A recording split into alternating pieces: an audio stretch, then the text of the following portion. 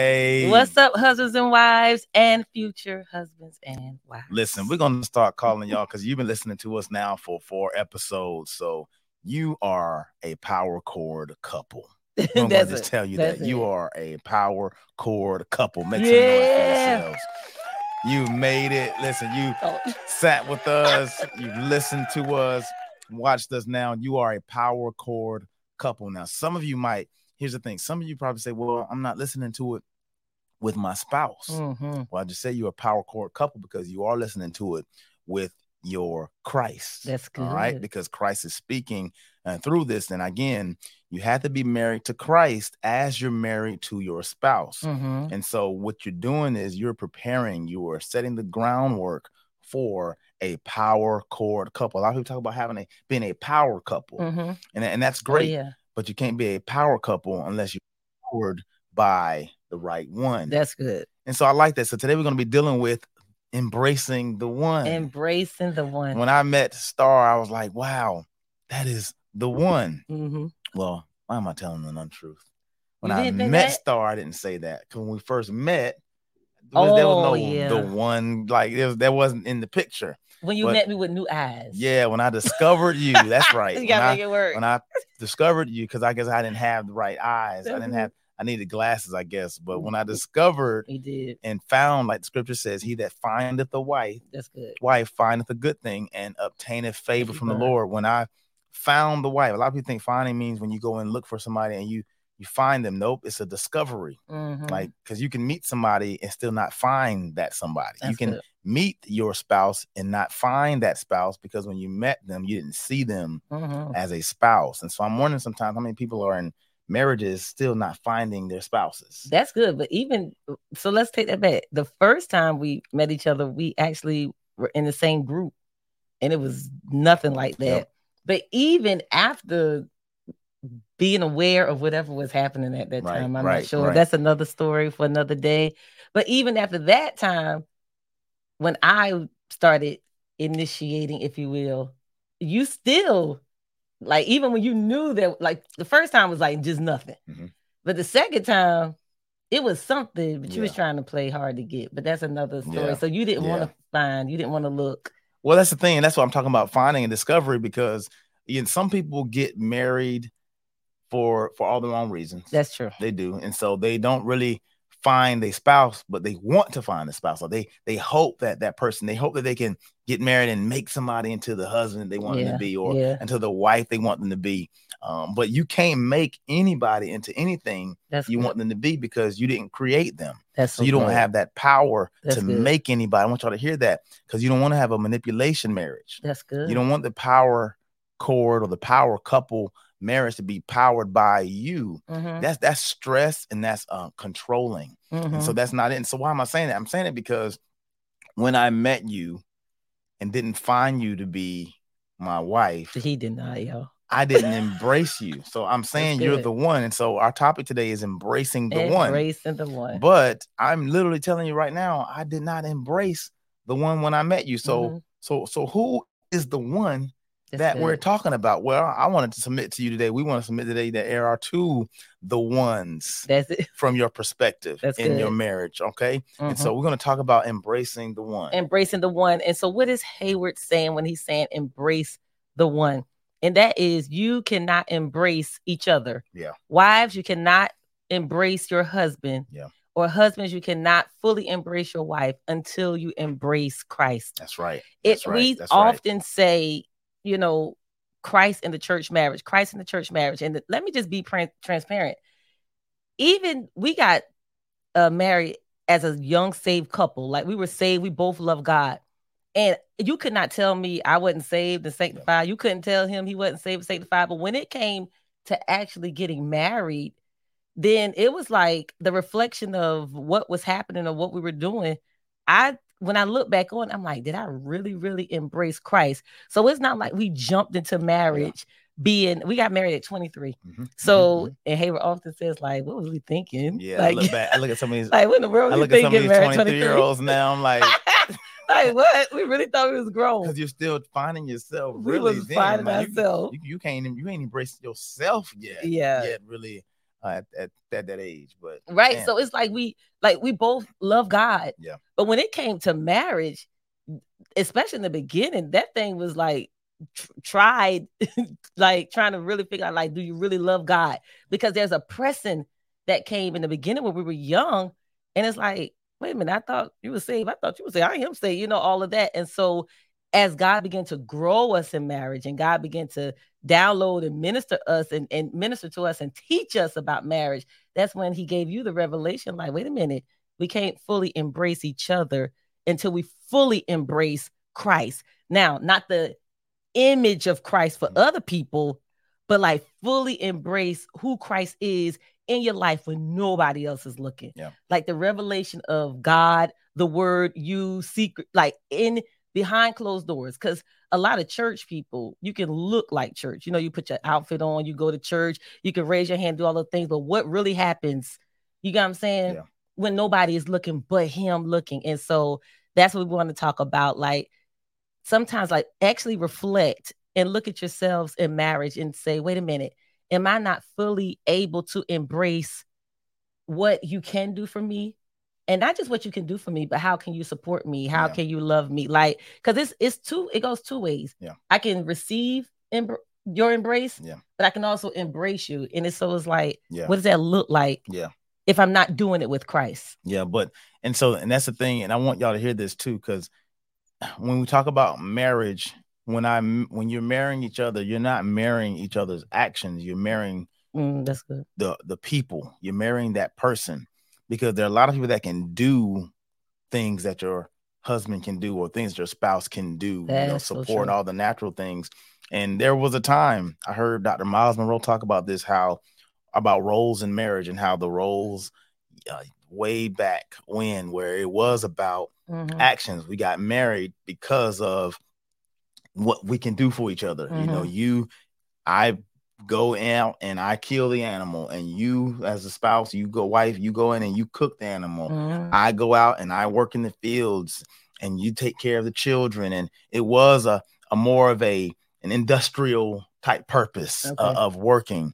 And as things have changed, and the Lord has blessed humans with this genius to be able to now make it easier to, like, we go to work. You can handle, you can do it differently now. We don't have to work all the way in the gardens just to get food. And I need you to, now you can have a career now. Like, you can be out, and our children can be raised and taught in schools. And so their roles have changed. And so it in order for it to be about embracing the one, it's almost like the law and into grace. How as Christians, there was a time when the law was the thing that was the key to our salvation, where you had to do. And now it's all about what is in your heart now, because Jesus fulfilled the law. So we come under grace now. And so with grace comes the true way to embrace, because I'm not just embracing what you can do for me. I'm embracing who you are to me. That's good. And so with that comes acceptance. So when we hear embrace, I want y'all to think about the word acceptance. That's good. A lot of people understand that whenever you get married to someone, whenever you embrace someone, so we talk about the power cord, because the cord causes you to accept and embrace it. You kind of get wrapped up into it. When you do that, you're wrapped up into all that person is. Yeah. All of their history, their entire backgrounds, all they bring to the table, what they told you about themselves, and what they did not tell you about themselves. That's really because all of that has made that person who they are today. And sometimes we get into a marriage not having disclosed everything about ourselves, because there might be shame there. Yeah. So now you're embracing insecurity, you're embracing instability, you're embracing fear, as well as embracing the confidence and the thing that person. So embrace now is about accepting who that person is. And sometimes, just like Facebook, I can embrace what you share with me on Facebook, but it's hard to embrace the things that you don't share with me on Facebook. That's right. And so in marriage, you got to embrace the Facebook part of that spouse. And I'm not endorsing Facebook. I'm just saying the people the things you want that spouse to know about you, and you embrace the thing that has helped to influence the spouse you have with you, even if it's things they did not say. That's and good. So with that starts to come what you do that I might not like. That's why it can't be about your actions, because your actions may change, and who you are sometimes will allow me what you do also sometimes could allow me to see you in a different light. And now I'm wondering if I accept you anymore because you did something that doesn't match. You did something that didn't match who I accepted. Wow. Your actions now don't line up with the person I looked in the eyes and said, I do to. And so how do I make it through this? And that's what a lot of people are struggling right now in their marriages, because how do I make it with someone whose actions don't show the person that I married? Your actions don't show the person that I married now. How do I embrace that? And that's what we're talking about. The strength to embrace, the strength to endure, the embrace when it's not a preferable and it's not an ideal situation you're in, when something bad happened, when you hurt each other, the strength to be able to make it through that. That's where the power comes. You're not a power couple because you both do great things and people like y'all. You're a power couple because you know how to go through trials and still embrace each other. That's good. We said that's the only way you can really embrace somebody that way is when you embrace the one, which is Christ. Right. Whenever you have a foundation that is not built on your love for each other, but built on your love for God for each other, then you're able to properly, truly have an effective embrace in your marriage. So that makes me think about something. Do you think that, okay, so I always believe that, especially the society that we live in now, we are at a place now in the world where it's like, if I don't accept your negative behavior or your stupidity or the dumb things that you do, then that means I don't love you. Yeah. You know what I mean? And I'm like, that's not true. Like, I can love you, especially when it comes to husbands and wives and family. I love you. I love you dearly. And I don't want anything to happen to you. Yeah. But loving you does not mean accepting all that mess that you're doing that my lifestyle doesn't agree with. Right. And so in marriage, when that happens, you know, sometimes it's like, wait a minute now, like, you got to take me as I am and take me like this and take me like that. Like, I love you. I want the best for you. I want the best for us. Yeah. But you can't be out here in these streets acting crazy. And it's a reflection of us because people thinking I'm condoning that. So when people get married, and say, for instance, if I lied to you about who I am because I wanted to pretend like it never existed, or, you know, we all came into our marriage with baggage in the past, and being transparent that there's just things in life was like, I want to just act like that never happened because I want to be this new person. And so that doesn't exist. So when people, there's some that tell those things up front to give the spouse an opportunity to say, yeah, this might not be for me, or I still accept you. Yeah. Or there's times when people don't say it because they're afraid, and then it starts to surface in their marriage. Yeah.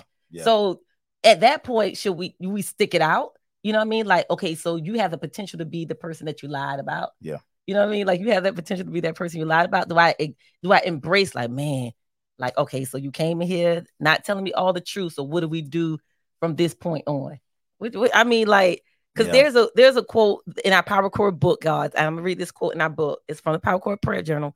And it says, keep your hearts close to God as he keeps your hearts pure for marriage. That's right. That's right. Y'all, listen, you can't have a God-ish marriage because a God-ish marriage leads to a godless marriage. Nice. It is. If you're God-ish, if you're saying God doesn't apply to our marriage, it's only because you didn't apply God to your marriage. I like it. That's good. You gotta apply God to your marriage for God to apply to your marriage. If not, he doesn't apply because he hadn't been invited. He doesn't apply because he's not been included. He doesn't apply because he's not been embraced. Wow. Listen, how can you go to God to be married and then go to the courts to break it apart? You know what I'm saying? Yeah, because you didn't embrace the one that married y'all. Think about it. You went to a priest to marry you. The priest stands in place of God.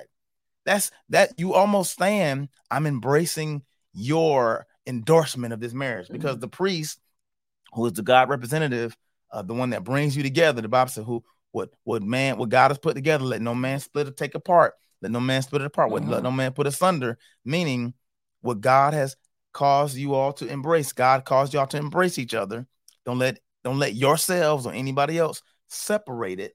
And so if that's the case, if God is the one that brought you together, he's the only one that can keep you together. And that's the case. We got to cling to him so that you can properly cling to each other and not fall apart. I love it. Listen, we're going to go deeper into this. We're going to talk a little bit more about this in our next episode, y'all. So please stay tuned. Keep riding with us, y'all. Listen, we want you to embrace each other. That's it. But the way you do that is for two of you to embrace the one. That's you can't embrace the one. That's it. Until you embrace the one. Listen, we're here to speak life to your marriage. Speak life in your marriage and speak life over your marriage. Peace. All right.